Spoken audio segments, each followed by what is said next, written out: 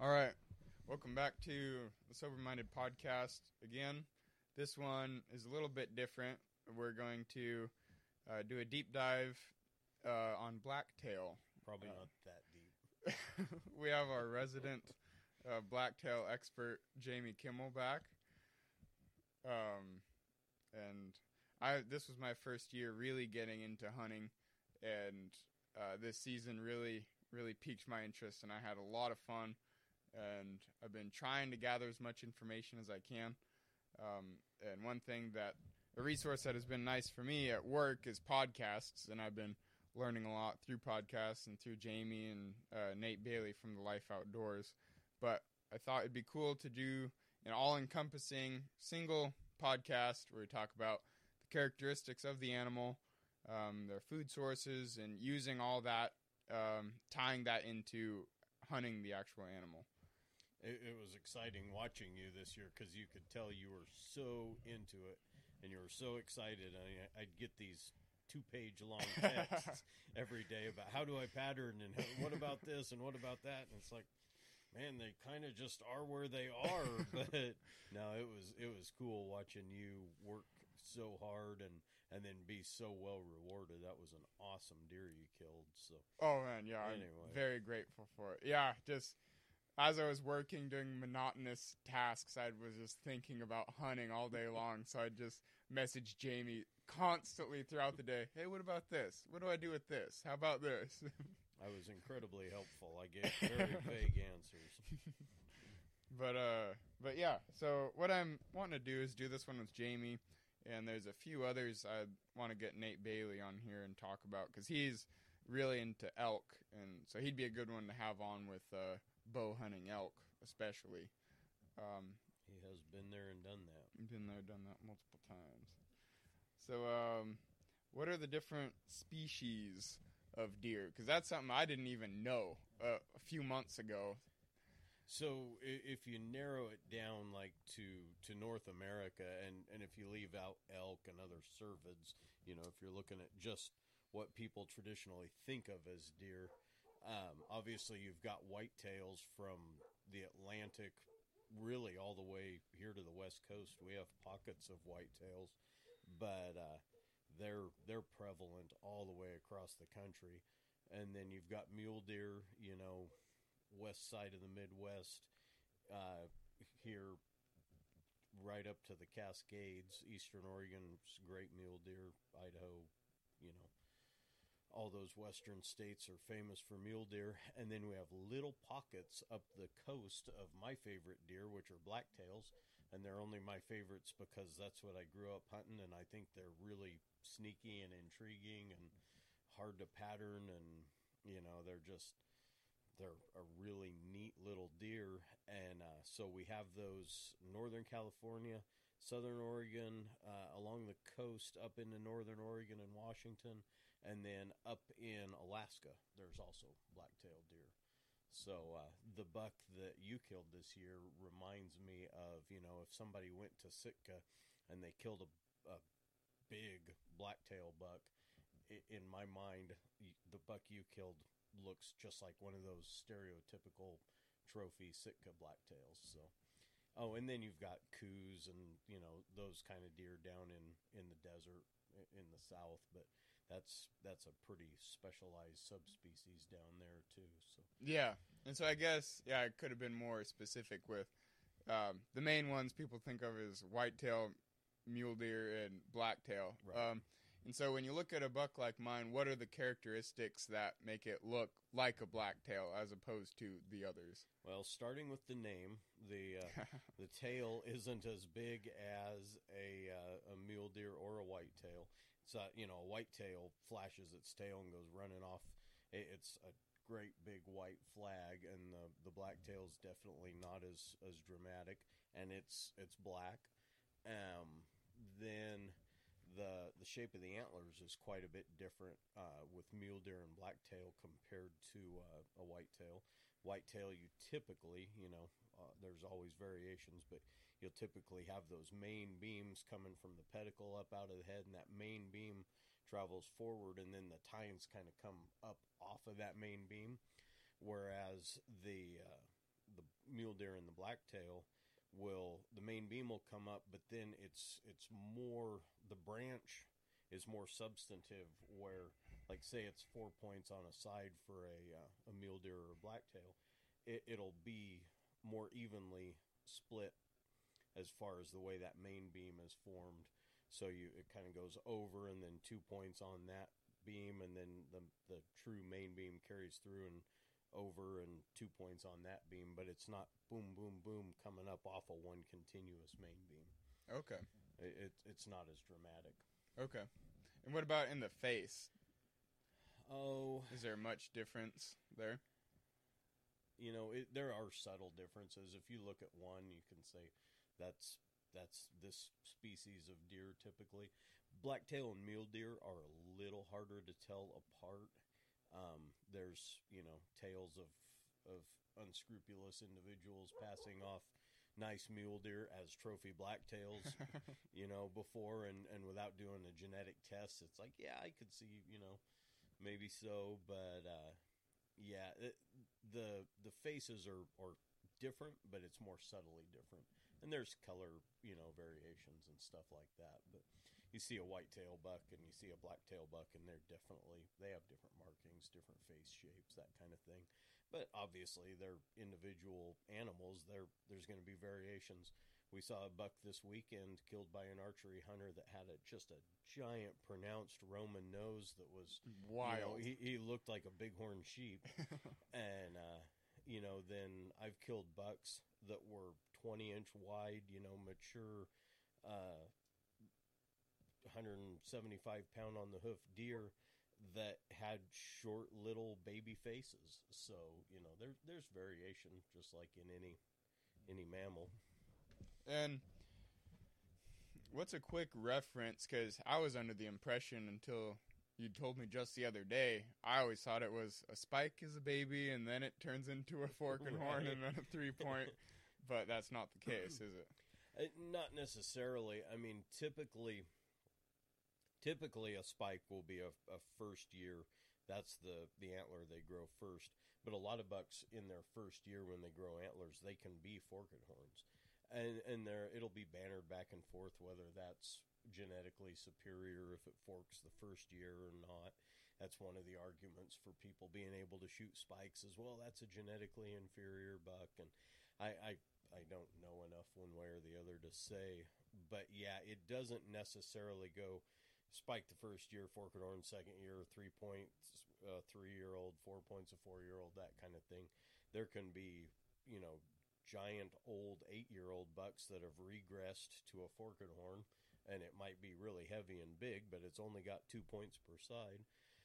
And you might have, I killed a deer a couple of years back that I really wish now that I had not killed it, but it looked like a really mature. It was almost 20 inches wide. It was tall. It was 3 points on one side, 4 points on the other, eye guards, reasonably heavy horns. I didn't get a really good look at the deer, but that deer, I haven't had him officially aged, but his teeth were not at all discolored, and they show no wear. I mean, normally when you kill a buck, you want those teeth. I want those teeth to be worn down, close to the gum. You want this deer to have lived a good share of its life already. Yeah. And it's mature, it's wary, it's survived a lot of years. And this buck, I can't imagine that it could be younger than 3.5. But looking at the teeth, I would have said it was a 2.5-year-old deer. But one way or the other, it was genetically superior. And I wish I could go back and have let it grow up some, because it would have probably been spectacular. But judging in the field on the factors that I could judge, it was a good deer. So anyway, will the mass of the antler be an indicator for the age? Typically that'll get heavier as they get older. But nutrition comes into play, genetics come into play. My son Nate killed a buck one year that easily fit inside the rack of that buck I was just telling you about that was probably only 2.5 years old. And Nate's buck was not very heavy horned. It was, I think, about 17 inches wide, not real tall. had some extra trash on it, some extra points coming off places non-typically. It was a really cool buck. But that deer, its teeth were worn almost to the gums. It was an old buck. But, fairly light horns, fairly small and compact. I think it's a 3x3 minus the trash. It just, there's variations. And that was a little tiny bodied deer too. It just genetically or nutritionally or whatever the factors were, he never turned into a big deer. And so, yeah, it's interesting. And when we're talking about genetics, is that just the antlers, or will it have to do, are they pretty well tied with the body of the animal as well? No, I mean, those are independent areas of development, but nutrition and genetics definitely come into play in both realms. But you can have just a giant bodied deer that's rack is not necessarily impressive from a Boone and Crockett or Pope and Young score perspective. And obviously that's just a reference. Most people that love to hunt deer like to say, oh, I killed a buck with such and such score, just so that, talking to you, you're like, oh yeah, it was about this big. I can quantify those numbers. But most guys aren't hung up about the numbers as much as they are just using it as a way to quantify what it was and just have a reference. Yeah, for other it's people. A reference. Yeah. And are you able to look at its face like that one that Nate killed? Would its face have indicators on it being older? It definitely, in the case of that deer, it was very scarred up. It was very gray, that kind of thing. But until we looked at the teeth, the teeth is my go-to as far as the only sure way to check. And we did not, I wish we had sent a tooth in to be sectioned, because the Department of Fish and Wildlife will section one of the incisor teeths. That's plural. And it's basically got rings in it like a tree would. Okay. And they can tell how old that deer is, but we didn't do that. But I was looking just at the wear on the molars, and it was worn way down. Really? It was an old deer. It had chewed a lot of acorns. And for getting it aged, that's free, correct? Yeah, I think so. Okay. And you can just get a little envelope. You stop in at any of the local Department of Fish and Wildlife offices, and they'll give you an envelope, and you can mail that in, or you can drop off a tooth and, give your name and number. And it helps the department because they can gather that information, what's kind of a cross-section of the age of the deer population in our area, what's being killed, what are the numbers, did we have a lot of older deer die off in a hard winter? It helps them survey, and it's a really interesting thing for the hunter For to sure. know, what's this animal that I interacted with so closely? What's some of its story? Yeah, for sure. And that's something that's super cool, tying it back into the Christianity aspect of the podcast. That's so cool is having it structured so well is we are being good stewards in that we know that we have the deer population. We're by following their structure, we're playing a part of this system. We're doing our best to make an ethical kill on what we hope is a mature animal that's lived a good life, giving it a quick, clean death. And that's something that's gratifying when you get a mature animal like that.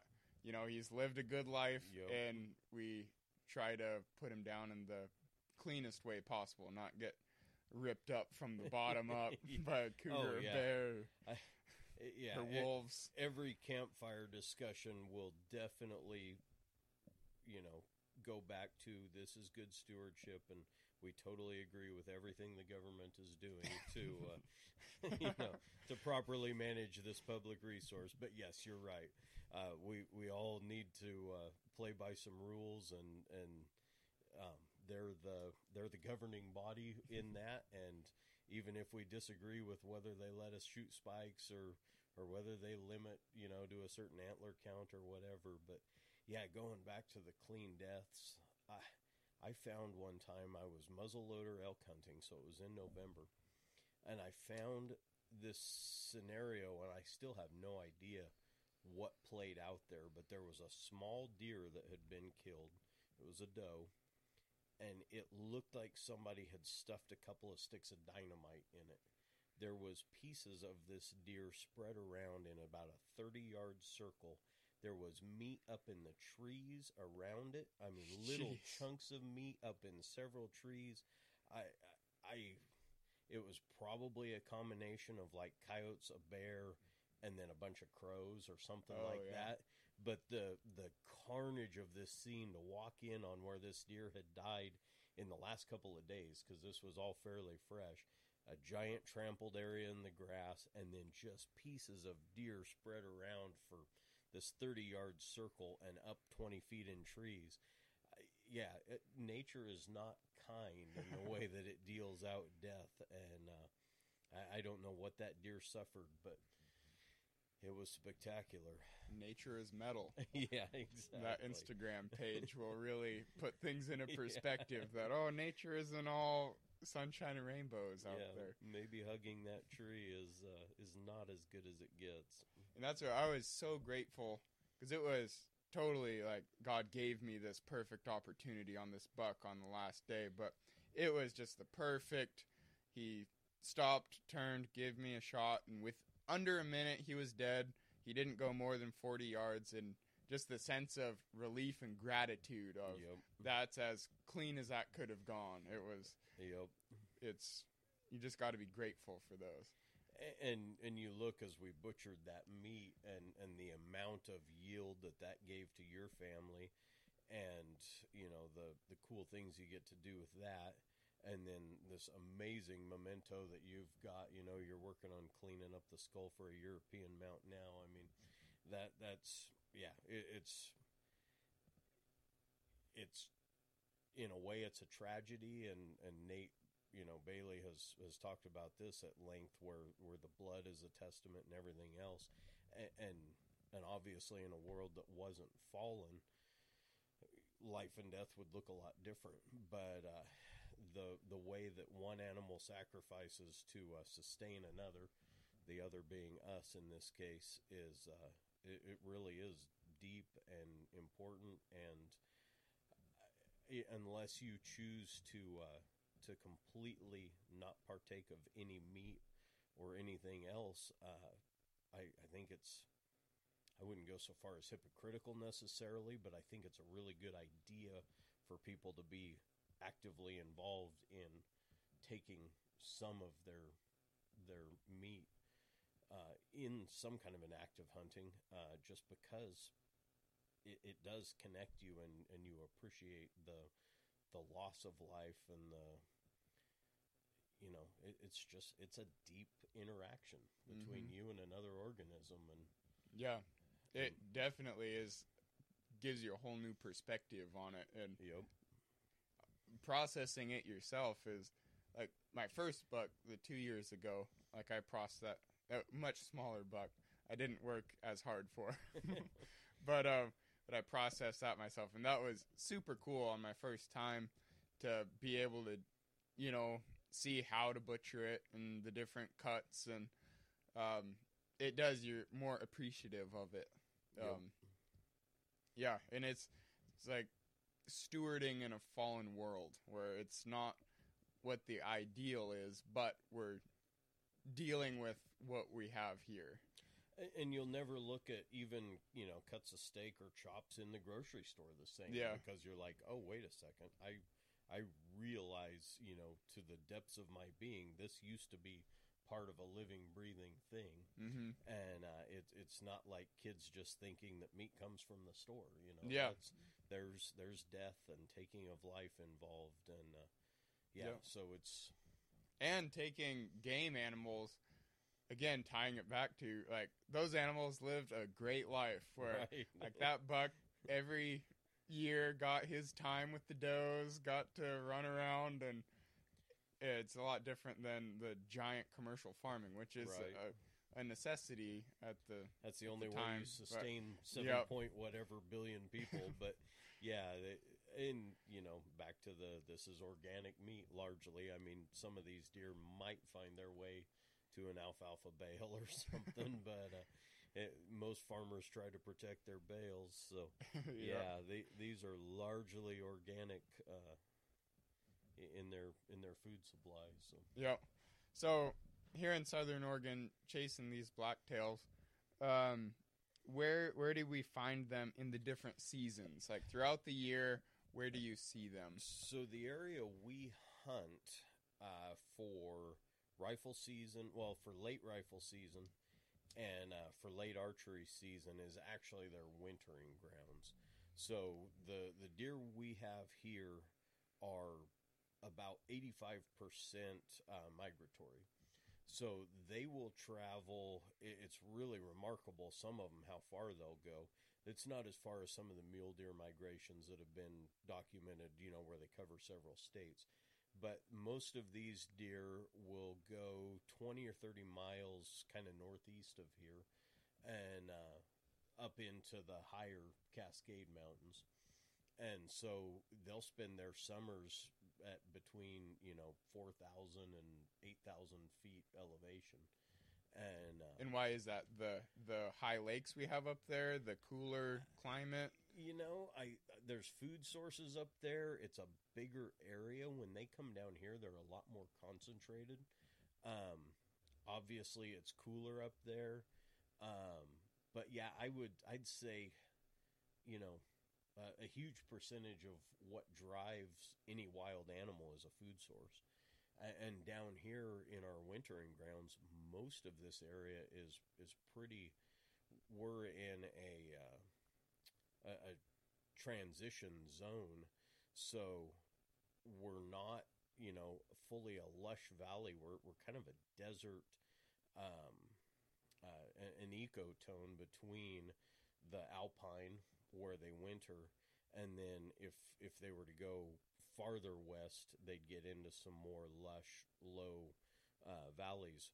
But here in this ecotone, we're kind of almost a high desert, and it's not really good food and forage for a lot of it from about May through September.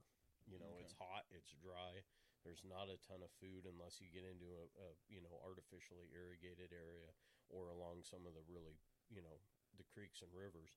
And we will have deer that live year-round on a creek or a river, but most of these deer are migratory.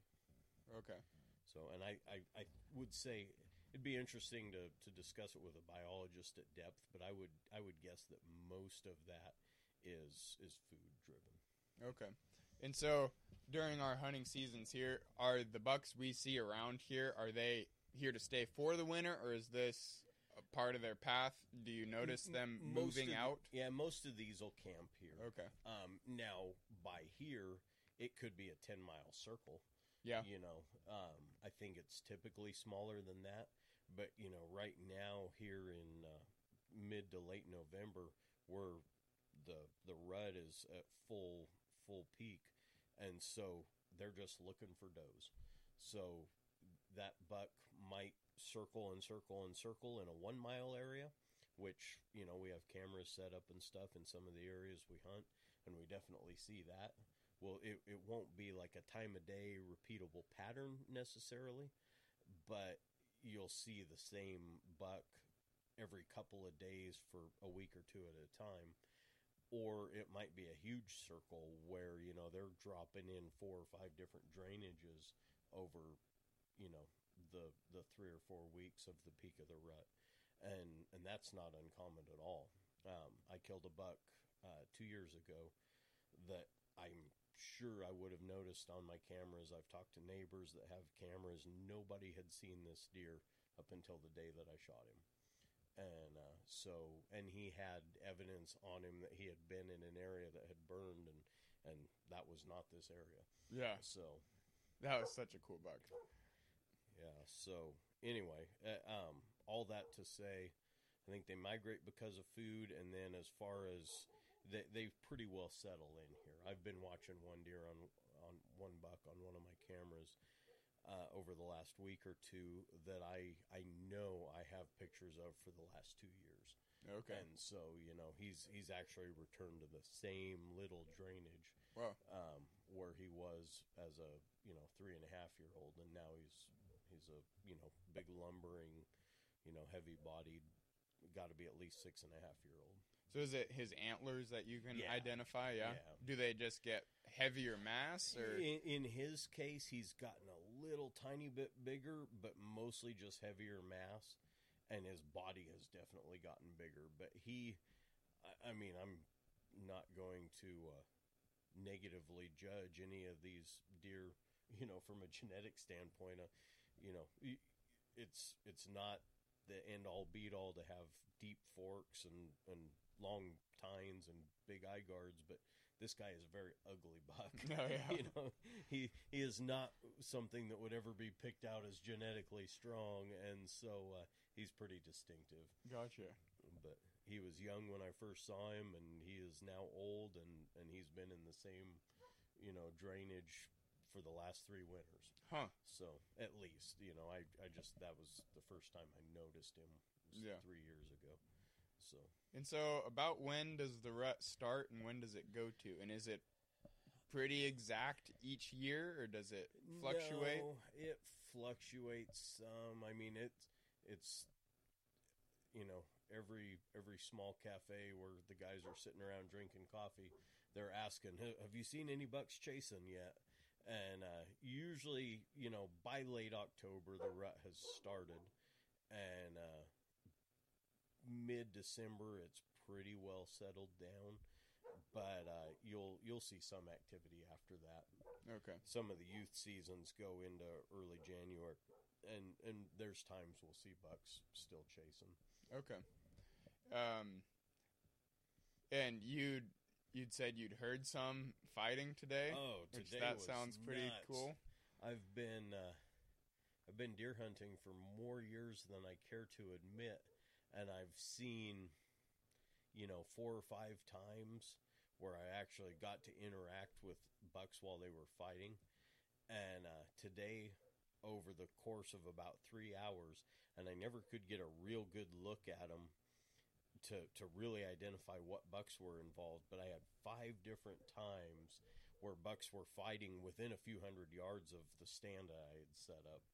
And so it was really cool, and they were so vocal. They were grunting and bleating like a sheep, and it was cool. wild.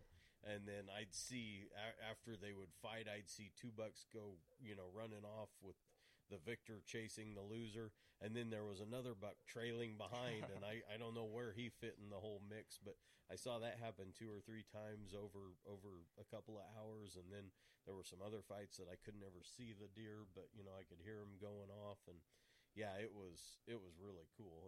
This morning is going to stand out. Yeah.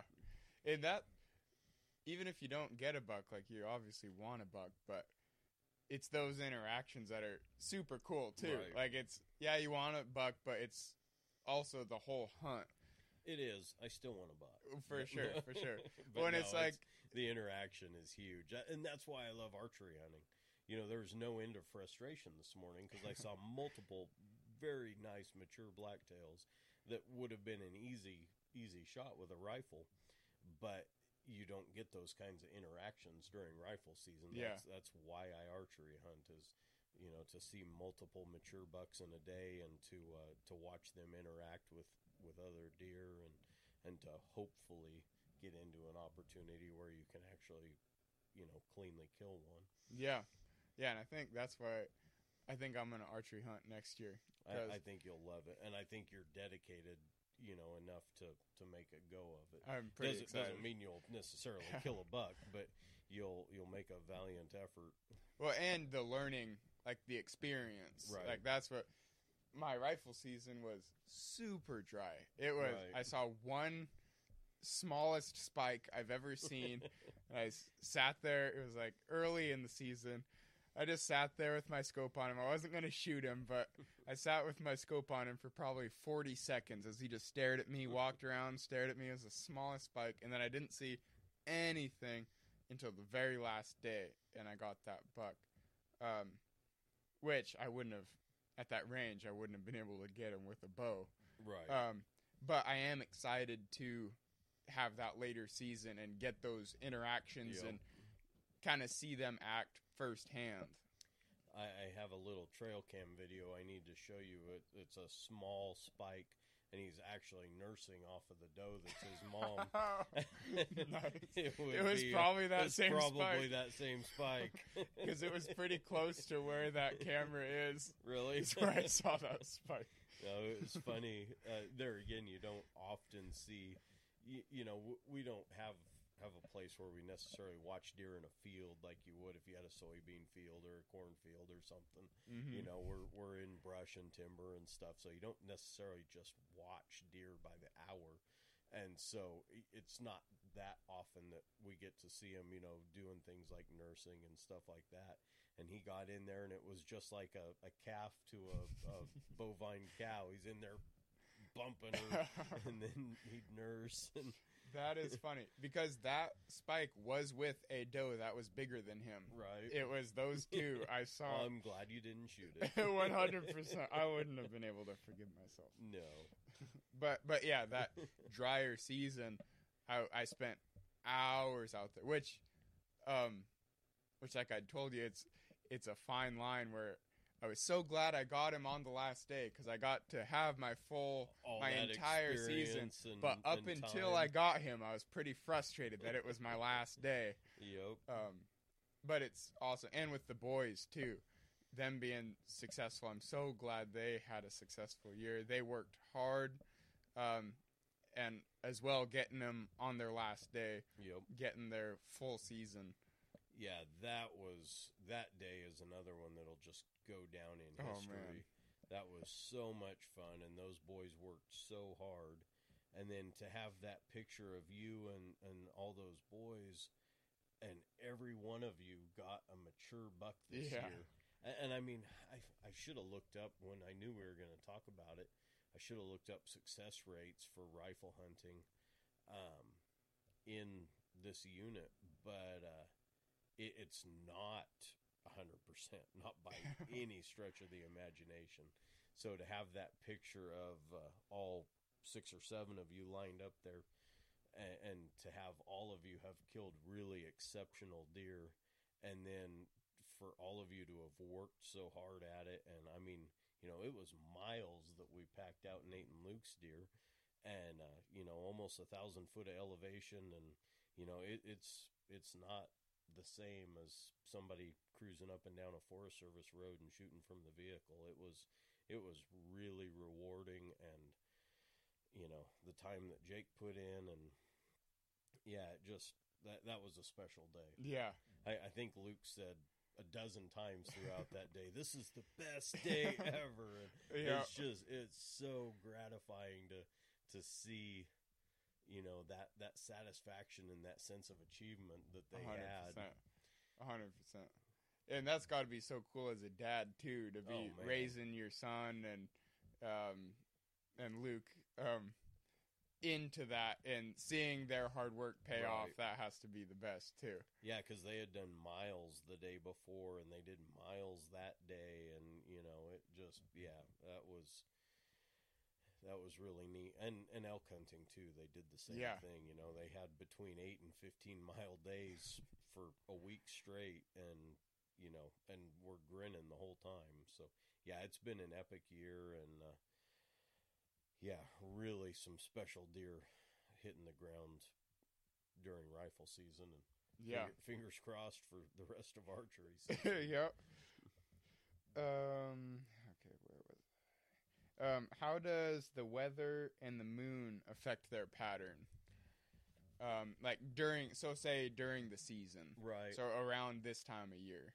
Yeah, so weather's always going to come into play, but here, they always say if you don't like the weather, wait 5 minutes, and that's definitely true of October, November, December. where we live and hunt, and I think it's true anywhere. So I love, if it's a rainy or snowy day, I love to get out and still hunt. And you know, you can get closer to the animals. Your scent and your noise is covered better. You can move around and see more country. It's not just sitting in a stand. The animals themselves don't necessarily move a lot during a rainy or a snowy day.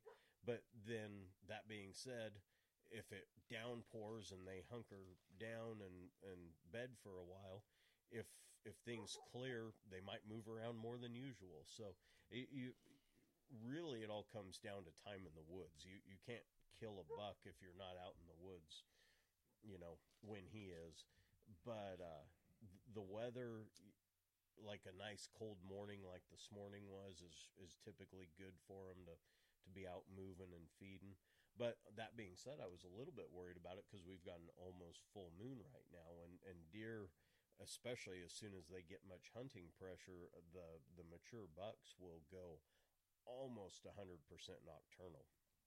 So this morning I had a little trepidation as to what would really be moving between the full moon and there's been some hunting pressure and stuff. But, you know, here I have the most epic morning ever of all these bucks fighting everywhere I turn. So was that early, or was that a little bit later in the morning? It was between the shooting light, legal shooting light was 6:45. Sun came up at 7:15. I was in the stand right at legal shooting light, and the first bucks lit off fighting about sunrise, and that went on for 2.5, 3 hours. Okay. You know, every 20 minutes or a half an hour there was some other altercation. So anyway, so it was surprisingly far into the day today. Typically that, you know, you've got that golden first couple of hours, and then the last hour or so in the evening are your really prime times. But that being said, you can't kill a buck if you're not in the woods. So yeah, if you have the time, hunt the whole day. Yeah, and that was something that was frustrating me, which it was also, I just don't know very much. But it was so dry for almost the entire rifle season, where we had like 4 or 5 maybe nice rainy days, but other than that, it was just crunchy. I wasn't sneaking up on anything, and I didn't have any tree stands or saddle or anything. So and that's where glassing really comes into play. You know, maybe you can set up a stock on something. You are hunting with a rifle, so obviously noise is less of a concern. But we are in a thickly wooded and brushy area, so if you're trying to get in there and route them out, that noise is tough. Yeah. So. Yeah, I should have structured it differently. I probably should have tried glassing more, because I spooked a couple deer a few times throughout the season, but never even really saw them. Exactly. It's through that thick buckbrush and manzanita, and between the chaparral and the manzanita and even the oak patches sometimes. Yeah, it's hard to get a look at them if they're more than a few yards away. Like that buck that I shot was 20 yards away from me, and I didn't even see him until they jumped. Yep. So yeah, I probably should have posted up high, glassed, and made a move from there. I remember probably 30 years ago, there was a newspaper article about a kid that killed a really nice, you know, exceptional blacktail buck, and they were almost back to where they had parked. They had hunted the morning, they had walked basically past this deer, and one of the guys that was with him shot at a squirrel. And this buck decided, okay, they're shooting, and it jumped up and ran off, and this kid killed it. But, you know, yeah, it was within a few yards of them, just laying there, letting them walk by. Jeez. And they are super cagey that way, though. Unless you spot them and try to make a move on them, or they think you have, they can just hold tight and let you go by. And so, this is jumping a few steps ahead in my notes, but when you're still hunting, how often are you spotting them before they see you, and how often is it you jump them and then get a shot? Jumping them and shooting is tough. To ethically identify and get a good ethical, not shooting its legs out from under it and slowing it down and killing it, it is really hard on a running deer. And I know the old timers would do drives. One place we hunt, they'd do drives with 50 guys, and they'd send them up over this ridge, and anything with fur was fair game, and that's you can't look somebody in the eye and say, yeah, I knew exactly where my bullet was going, and I knew exactly what the backdrop was, and all those things. So so with my buck, I jumped him, but I was able to make a noise at him, right, and he stopped and gave me a second, and I was able to take a shot that was a little far back, but I felt good about it. And he was standing, and you knew your backstop, and you had identified the animal. That's definitely way different if they stop and offer a shot. But it's not necessarily the case that you'll be able to stop them. Yeah. So you were very fortunate in the fact that worked. Has that ever worked for you? Do you try to make a noise and make them stop? I've certainly tried that, and I've shot at running deer, that I had identified, and I was comfortable with the situation, and I've also missed running deer. Yeah. So back to that being said, apparently I didn't know exactly where every bullet was going to go. So it's, if you can spot the deer, make a stalk, and shoot it while it's unaware of your presence, that's the ideal. And so how often are you able to do that? Because, which I know it's different in the late season with the bow season, because you have more opportunities with more moisture. It's not as crunchy, but or a tree stand or a tree stand, 100%. Yeah, because you're next to never gonna get a good shot on a running deer with a bow. I mean, it's just it's not gonna happen. And ethically, it's very rarely should happen. So I would say most deer that are killed with a bow aren't aware that they're being shot at, or that there's a hunter there, the interaction is not two-sided. Whereas with a rifle, and if you're pushing through brush or something like that, yeah, you very well may have jumped the deer, but if you can stop it, something like that, that's obviously functional. That's what you did this year, and it was perfect. But ideally, with a rifle, you've got between, a fairly short-range rifle will still reach 200 yards, effectively. And long-range rifles, you can go out until, you start to argue the ethics of, shooting at really long distances. So in a lot of cases, there's really no reason for that deer to know that you are on the planet, So I guess if we narrowed it down to bow hunting, what are some examples? Have you been able to spot deer while still hunting and sneak up on them and execute a shot?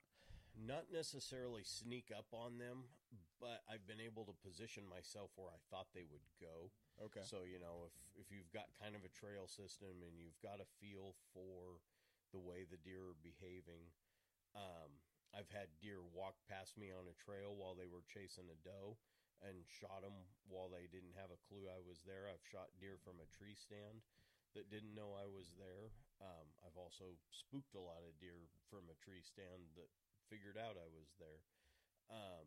I've shot deer from a ground blind that had no idea anything was there until the arrow hit them.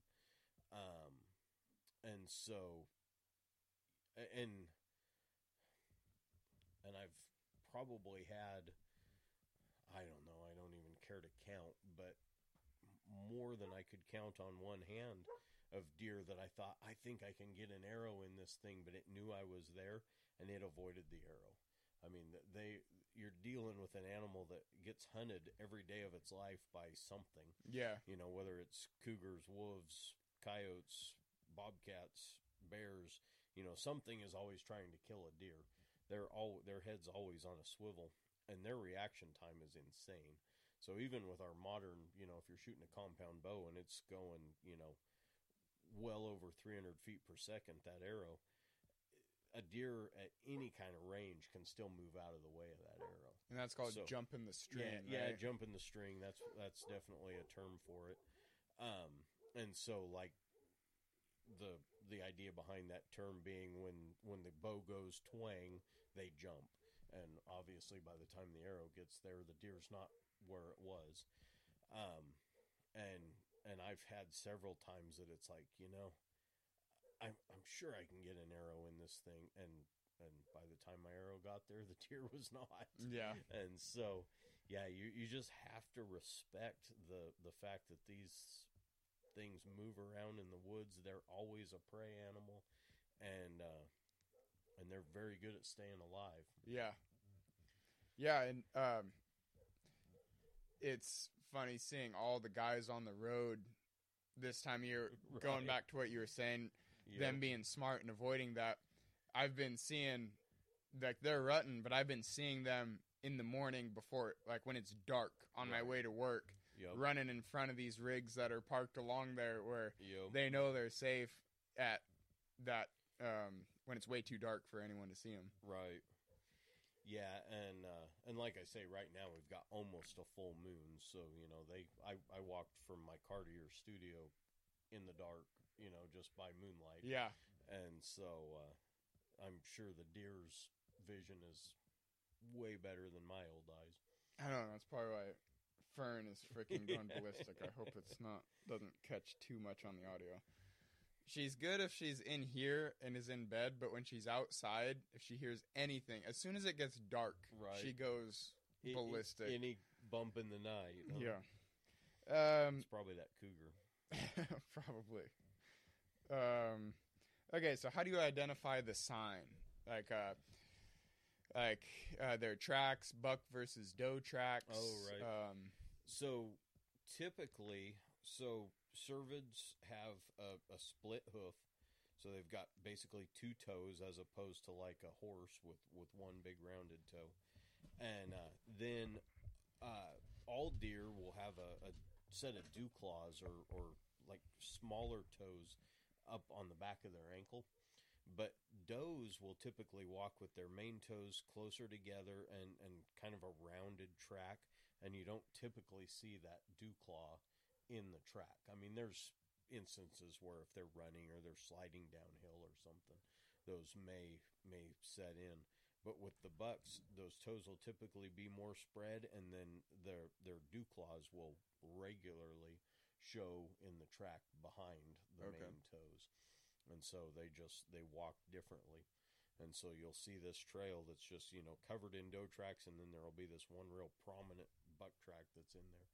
And, that may come into play with, a larger, heavier bodied animal and stuff as well. But I've seen, little tiny first year forked horns that are still leaving that dew claws and a spread toe track. Okay. So that's a big deal. And then as far as like scat and stuff like that, a lot of that's really weather related. As far as being able to tell buck versus doe, I think there's probably a way to break it down some, but we've done more spoof videos on how the scat looks more like chocolate covered peanuts than really studied, what we're looking at. But that's something I'm going to have to look into. Okay. And what about like tree rubbings? Oh yeah. So the antlers are bone, and when that bone is growing, it's covered in a vascular tissue that is pumping all kinds of blood to it, because those horns are growing. Antlers, for the sake of this slightly more technical discussion, are growing at up to an inch a day. So so they're sucking nutrition and stuff from the blood in that tissue at a crazy rate. Some of the fastest growing, any part of any animal. And so when when those horns, it's really Yeah. hard to get out of the habit. But we're trying to have a conversation about antlers. When those antlers harden, that tissue that's been supplying blood actually dies, and they rub it off. So we call that the velvet, because it's a fuzzy skin-like tissue that covers the antlers while they're growing. When that dies, they'll rub it off, and they'll rub it on trees and brush and the ground. And so when when the velvet's first coming off, the antlers are almost white underneath. They're really light colored other than the blood stains. And then as they rub on trees and stuff to clear that velvet off, they'll pick up tree sap and dirt and bark, and that's where a lot of that color of the antler will come from. And how deep does that color go? Like that buck that you got that's black, how deep does that black go? It's just on the surface? Very surface. Okay. Yep. Yeah, if you cut into, you take a miter saw and you cross-cut that, it's bone inside. So you'll have, the different layers of bone, but it's basically white under that first layer. Okay. I've messed around with making knife handles and various things out of it, and yeah, it's that top layer is really most of your color. But yeah, they'll do, they'll use those rubs to clear that velvet off, and then of course they mark their territory, and they show everybody what a big tough guy they are by tearing up the trees. Do they do that during the rut? Yeah. Everywhere from when their antlers harden in late August, early September, on up through all the way through the rut, they'll make rubs. So and when they're marking their territory, is that they'll kind of stay within that 10 miles that you described earlier, or are they just doing that wherever whichever new harem they're with? I'm not completely sure of that. Blacktails are a lot different in the way that they roam than my understanding of whitetails. I've never hunted whitetails, but I grew up reading stories about, every outdoor life is full of whitetail hunting. And so my impression of it is that they're much more territorial, much more scheduled and patterned. Whereas the blacktails, I mean, they can, roam drainage to drainage to drainage. I know they make scrapes, and I know they, their scent glands in their legs are rubbing on the brush, and they're making rubs with their antlers. As far as, defined territories and things like that, I honestly couldn't tell you how that comes into play. Okay. But that's a good question. Okay. Now we need to study that. Yep. How can you determine the age of the tracks and the droppings? Like, is there, you just kind of, what are some telltale signs on, okay, this is a day old, within a day, a few days old? Well, if Lizzie's making a video and she drops a little pile of peanuts out there, you can take one, put it in your mouth, and taste it and kind of get an idea if it's stale or not. But I know hunters that'll smash and look it over and see. I mean, obviously, if it's sitting there and steaming, it's fresh. But I'm a lot less worried about that. It's not like we're chasing a herd of elk through the countryside trying to get a sight of them. The deer are it's a different hunting style.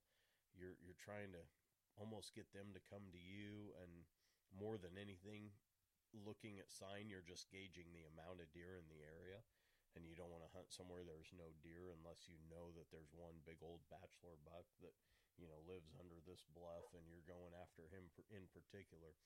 But so as far as scat and manure, I don't focus on that a lot. Maybe to my detriment. It's just not something I've done a lot. As far as the tracks themselves, like right now, it's freezing every night. And so you know how when the ground freezes, that frost will push up and it kind of deforms everything. And you'll be able to tell, oh, that track is not brand new fresh because it's been frozen. It's all deformed. And yeah, I can tell that was a good-sized buck track, or some does walked through here, but I can tell it's not, immediately in the last few hours because it's been frozen and it's deformed. If it's raining, if it's got water in it and it's, deformed, you can kind of tell. I mean, put your boot down and take your boot back, and that's what a fresh track looks like. Yeah. It's got defined edges. It's, not been frozen or rained in, those kinds of things. So that's probably the best way to figure to date, to carbon date a footprint is just kind of look at reference points. Okay. What have the other climate factors been on that, and what are the tracks that I'm leaving? What do they look like? Gotcha. And now, how do you pattern blacktail if you can? In my experience, unless you set up a bait station or something and you've got a steady population of does and things like that, maybe if those were the factors that you were playing with, you might be able to pattern a buck for a few days in a row. But this time of year, between the rut and the weather and the phases of the moon and everything else, it's highly unusual, at least in my experience, to see a buck more than a day or two in a row in one place, and then he might be back in a week or two, or you might never see that buck again. Okay. There's not a set your watch to it.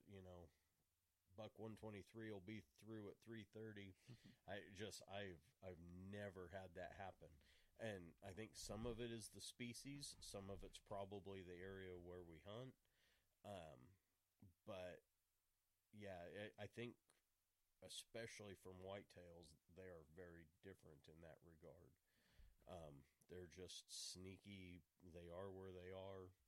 And I've seen, you'll get town deer, that aren't migratory and will eat in, Mrs. Smith's lawn every night. But that's quite a bit different of an animal, environmentally than these deer that migrate and then, it's more of a pet than prey. Yeah, almost. And it lives there year round, and it has a schedule, and I'll bet when October, November rolls around, those bucks aren't always in that same yard, every night like they might be for the rest of the year.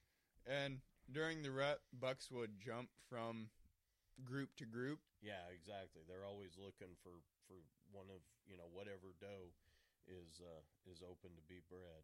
Do you know about how long they stay with each group, or no at all? Yeah. Nah, they're just moving through looking for opportunity. Okay. So. Okay. Let's see. So, will they reuse trails at all? Because is that because that would kind of fall into that pattern? Yeah, it's not so much the pattern as geographically, environmentally, the best way to get from point A to point B is along a particular grade or around a particular obstacle. So if you've got a fairly steep valley or canyon and you want to get down to the water source at the bottom or the food source at the bottom without just falling off of a cliff face, the best way to do it is to walk down this particular grade. That becomes a game trail because animals are smart and they don't want to work harder than they have to. They conserve energy and resources. And so they'll tend to define these trails. And same thing if you've got a fence or a gate or, logs down across an area where they can't walk through, the trails will adjust and go around those things. Rock cliff faces, that kind of thing. So the deer in the area will use a particular trail or network of trails, whether that is to keep them covered. They're not going to walk out through a big open area unless they have to. They'll use cover. whether it's to get to a food source, all that stuff. But it doesn't necessarily mean that, that mature buck is going to be on that trail tomorrow at 3:30. Yeah. Okay. So there will be deer on that trail at some point tomorrow, because that's how they get through this area. But it doesn't mean that the time will be consistent or which deer. Okay. And so for our area here, what are the food sources that they would be traveling to? So in this ecotone area that we're in, we're on the border of oak savannas. So the oaks where we are kind of a scrub oak and a black oak. And so they both have really good acorns most years. There's years that the acorn production will be lighter, but she's really after something, isn't she? So acorns are a huge one. We have a ceanosis buckbrush chaparral here that they really like to eat. I mean, obviously one of its given names is buckbrush. And with deer being a browsing animal more than a grazing animal, they like to eat the wild lilacs or the ceanosis and the buckbrush and stuff like that. So you'll see them go through and they'll use their front teeth and they'll strip the leaves off of this, brush in its more tender states. So that's where fire and things like that come into really helping deer habitat. Is it knocks back that real tough, woody old brush and gets more tender shoots that are easier and better for them to eat. But and how does that change from early bow season through rifle through late season? They'll come through and they'll vacuum up the mushrooms and the acorns pretty early on. So as they migrate into the area that we hunt, mid-October, they're going to hit the acorns and that kind of stuff really hard, and the mushrooms and some of those other things. And once that's vacuumed up, they'll move back to the brush and stuff like that. And I mean, they will eat grass and things like that, but they really like to browse. Okay. Will your scent ruin a trail? If you go on a trail, will they want to stay away from that, or is that their highway? If your scent isn't immediately there, they're just going to use it anyway. They're definitely going to factor that in, but they're also used to people being around. So I would say they've got a pretty good idea of how recent, we've been there. And obviously we do what we can to control our scent, but yeah, it's definitely a factor. So when you're getting ready, when you're scouting whatever for a spot, what are you looking for? You're looking for the food sources, you're looking for the geography that convenes for where you think they'll be. Right. So early season water's a big deal. Deer don't need a lot of it. They're not even as in need of water as elk, but they still do need water. About how close do they have to be to that water source? How far will they travel? Will they hang immediately around it, or will they travel a few miles away and then migrate back? Not typically miles, but hundreds of yards for sure.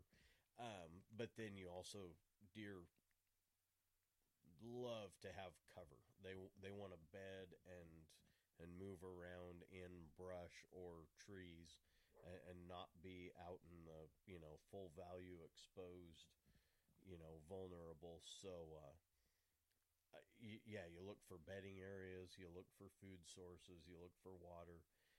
Obviously, as soon as it starts raining, water goes off the list of things to look for because they can pull that from their food source or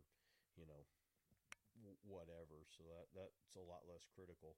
But food, cover, and travel areas are probably the three main things to consider. Because, going back to deer are smart and they don't want to waste energy and resources. If there's a natural funnel to the terrain and you say, boy, the cover and the terrain is going to make it easiest to travel through a particular area, maybe you set up a stand there. Gotcha. Or you know, one year you're hunting an area and you're in there late in the season and you see that the trails are all just beat down. They're, you know, deep mud and, you know, there's no leaves left on them because the deer travel in this area so heavily. You know, next year set up in that area or still hunt in there. So, yeah, you can pull a lot of it from observations on the ground where the deer moving. But, you know, if you're trying to digitally scout, look at your topographical lines and your satellite images for, you know, where's cover and where's food and that kind of thing. And they're like any fairly large mammal. They eat a lot and they sleep a lot. So, yeah, you know, where are they going to do that? So what does your preseason blacktail look like? Since that you can't pattern them too much, are you just like the week before you're looking at cameras or a few weeks before? The cameras, I mean, before season starts, yeah, they're almost just more of an item of interest because I like to look at deer and see what's out there. But, yeah, you're not necessarily going to pick up a whole lot of real useful information until about a week before season. Okay. You know, and like I say, we're hunting in a migratory area, so like one of our favorite spots to hunt, there won't even be deer there when rifle season starts, and definitely not during early archery. And so, you know, we'll go up in the high country and hunt a totally different area, and that's, you know, kind of a different type of hunting. And, you know, there again, more glassing, the deer are way more spread out. It's high country timber and you know, meadows compared to, you know, what we're hunting down in the brush and the oaks. So, you know, little just different factors. Okay. And remind me, did you see much in your early season this year? I didn't really hunt much during early season. There was one day when I went out, and I think I saw 5 or 6 bucks that day. Within close to bow range or glassing distance? They were all within a couple of 100 yards, but okay. No, I didn't have anything that was really shooting worthy within actual bow range. Okay. But yeah, and those were to a deer. They were all within a quarter of a mile of a water source. Oh, really? So. Oh, wow. Did you try to make a play on them, or? Not really. I was focused on elk at the time. Okay. So I certainly would have taken a deer incidentally if it had presented itself, but none of these were drop dead giants, and none of them presented a good opportunity. So how would you have made a play with it? It was still super crunchy. It would be really hard to sneak up on them. It'd be really tough. In the moment, if I couldn't, they're a lot more patterned in summertime because they're just eating and growing their antlers. So at that point, I'd say, okay, they're hanging around this water source. They're eating in roughly this area, and I'd probably set up a tree stand, you know, okay. along a travel route. But yeah, where I really enjoy blacktail hunting is late season, where you've got all the rutting activity and yeah, you know, the leaves are mostly off the trees and you're just looking at animals, and it's way more interactive and action packed than early season sitting in a tree waiting for them to walk to water. For sure. And so if you were going to set up a stand or get in a tree, how you'd want to get there before it's light, and about how long does it take if they were in that area and they heard you getting set up? By the time it was light, would they forget they heard you or think that you'd left, or what does that look like? A wise man once told me that deer can't count. So if you can have another hunter or even non-hunter come in with you, and then leave, Oh, yeah. the deer are going to view, this is our theory anyway, and it really seems to play out with the cameras and hunting success. The deer will relax and go back to doing deer things because they think that threat has left. And so they can't count that two guys walked in and one guy walked out is the thought behind that saying. So if possible, you can do that. Otherwise, within a few minutes, as mobile as deer regularly are, they can have been several hundred yards away while you were climbing that tree, cover that distance in short order, and be walking under your tree in no time. Okay. So you're probably not going to ruin the spot right. if you get out there before it's light. Right. I guess even if you got out there after it's light, after a little bit. Yeah, they'll go back to moving around. So if you were covering a soybean field or something, and you walked through the middle of the field and scattered everything off of it on your way to your stand, maybe that would be a bad idea. But we're typically watching a travel route with our tree stands, and some guys use bait, so a travel route or a bait station, and you're not gonna approach through that. You're gonna come around behind, get in your tree, and so you want to be mindful as far as how you approach and all that. But you're not. I mean, you've got to get there somehow. So that's just a sacrifice you make. And so, as far as methods, you do a combination of still hunting and tree hunting. Yeah, still hunting is way more fun because you see more deer, but it's way less opportunities for actually loosing an arrow. Because it's a lot harder to have the deer not know you're there. When you're in a tree, you might not see nearly as many deer in a day, but unless you do something wrong, they won't know you're there. Yeah. So it's a more effective way of hunting. But still hunting is more fun when you're, a hyperactive person that wants to move around. It's more fun to go see what's on the other side of the ridge, and and you'll bump animals and you won't get a shot and things like that, but you'll know they were there. And it's fun and it's interactive. So for my bow season next year, I'm thinking of doing a combination of both. Where I'll climb a tree with my saddle in the morning and be up there during that prime time, right? Over that route. And then after that prime time's gone or whatever, around 11 or noon, whatever, get down and then still hunt some and do a kind of a combination where I'm doing my due diligence during that prime time, but I'm also getting that interactive, actually getting out and looking for them. No, that's the ideal mix in my mind, mostly because that's how I do it. Oh, yeah.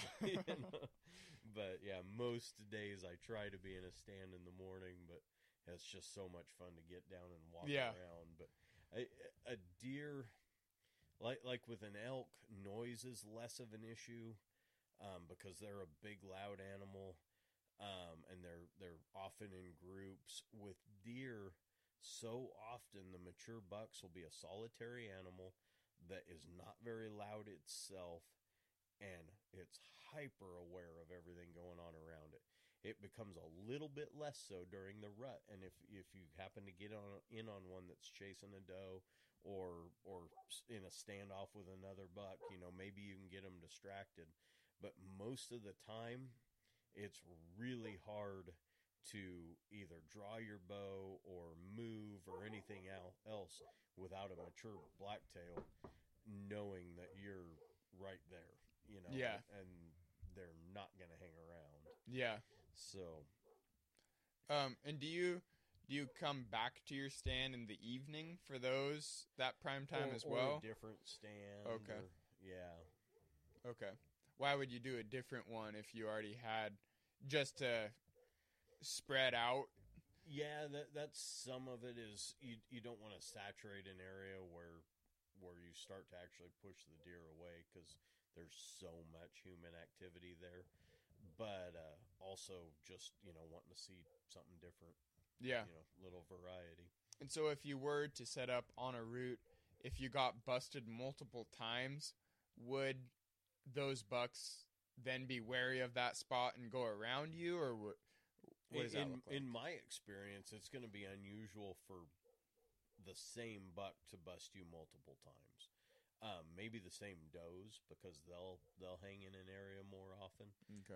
And you always want to be mindful of the does, because that's why the bucks are there. Yeah. But I mean, either they're going to get used to you or they're going to avoid you one way or the other. So okay. How do you adapt to weather, and what are some other factors that you consider when it comes to still hunting versus tree stand hunting? Basically, if I've got really inclement weather, for one thing, it's going to be hard to be in a tree because you're going to get wet and cold and miserable. So it's nice to get down and move around. But also, when it's wet and cold and miserable is a really good time to get down and move around, because I've walked around a bush that a buck was eating on the other side and gotten within feet of them, because you've taken noise and a lot of your scent off the table as far as factors. So they're down to, fewer of their senses for being able to detect you. So that's, a rainy or snowy day is really nice, as long as the snow's not crunchy, for being able to get out and actually, sometimes approach a deer pretty close. Yeah. So. And what are some other factors, if any, that you consider other than weather? Wind. Yeah. Wind is terrible. When it's a windy, swirly day, good luck getting close to them. Maybe you'll be better off in a tree stand, because you get that scent up off the ground, but there again, it can blow down to them. And scent that's probably the number one bust the deer out factor at bow ranges. Rifle ranges, obviously, it's way less of a factor. But the wind is tough. And I was in a tree the other day, and it got pretty windy, and it's like, boy, I don't know if I could accurately shoot in this. Oh, yeah. Not just arrow being deflected, but the stand is moving all over the place. So, anyway, wind is tough. If you have the day available to hunt. But rain and snow is awesome for still hunting, and in the cold, drier, getting a stand. And so when you snuck up on that one, how far away were you when you saw him? Oh, I had seen him probably 60 yards away, kind of down in a canyon. Okay. And then I stepped back and approached from another direction. And I was actually muzzleloading, hunting for elk at the time, but I wanted to see how close I could get to this deer, and I got really close. Oh, that's super cool. That's cool.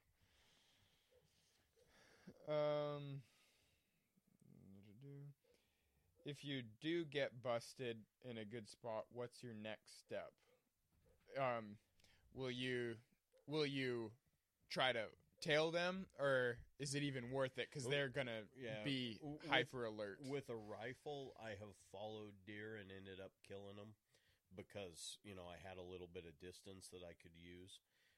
With a bow, in my opinion, it's a moot point to try and follow them. Yeah, you're never going to get close enough to get an arrow in them.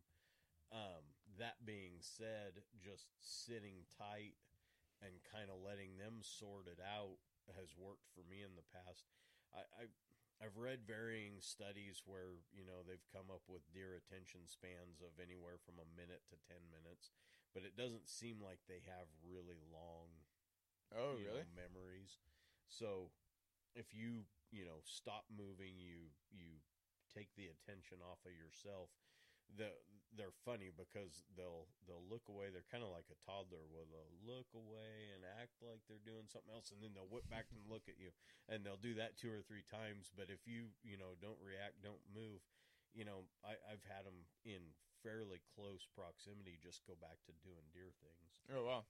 So say if you were going on one of their trails and you came head on and then they turned around and left, if you just waited off that trail, would they come back after a bit? It depends on how well they identified you. If they were like, oh, that's a dude, I'm out of here, then yeah, they might not just come right back. But if they're, just suspicious of a smell or a movement or something like that they saw, and they don't really bust out and run away, I've had pretty good luck with them going back to just being deer. Okay.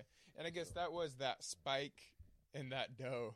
Right. Earlier in the season, they were in one of those steps going up. Right.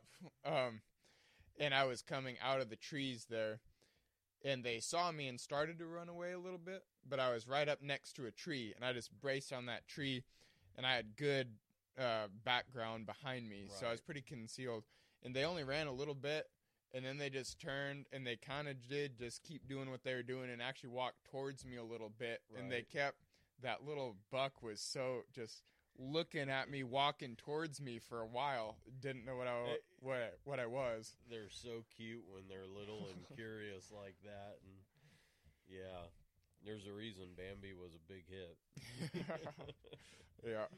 Well, that was all my main questions and points I wanted to bring up. Is there anything else that you think would be beneficial for it's a lifelong new hunters? pursuit. Yeah. You learn every time you do it, and at least I forget, and then I relearn the hard way. But no, I think that's a basic breakdown, and I'm sure I got all my scientific facts wrong, but as I understand it, that's how things work. Cool. I think we did a pretty good job at breaking down their characteristics and what to be looking for geographically and food-wise, and then bringing that into hunting. So, No, cool. It was fun to talk about. Yeah, thanks for coming on. I appreciate it. Hope anyone listening got something out of that. And if you're like me or want to learn, and I know podcasts help me, and having good guys like Jamie and Nate Bailey is a very big resource.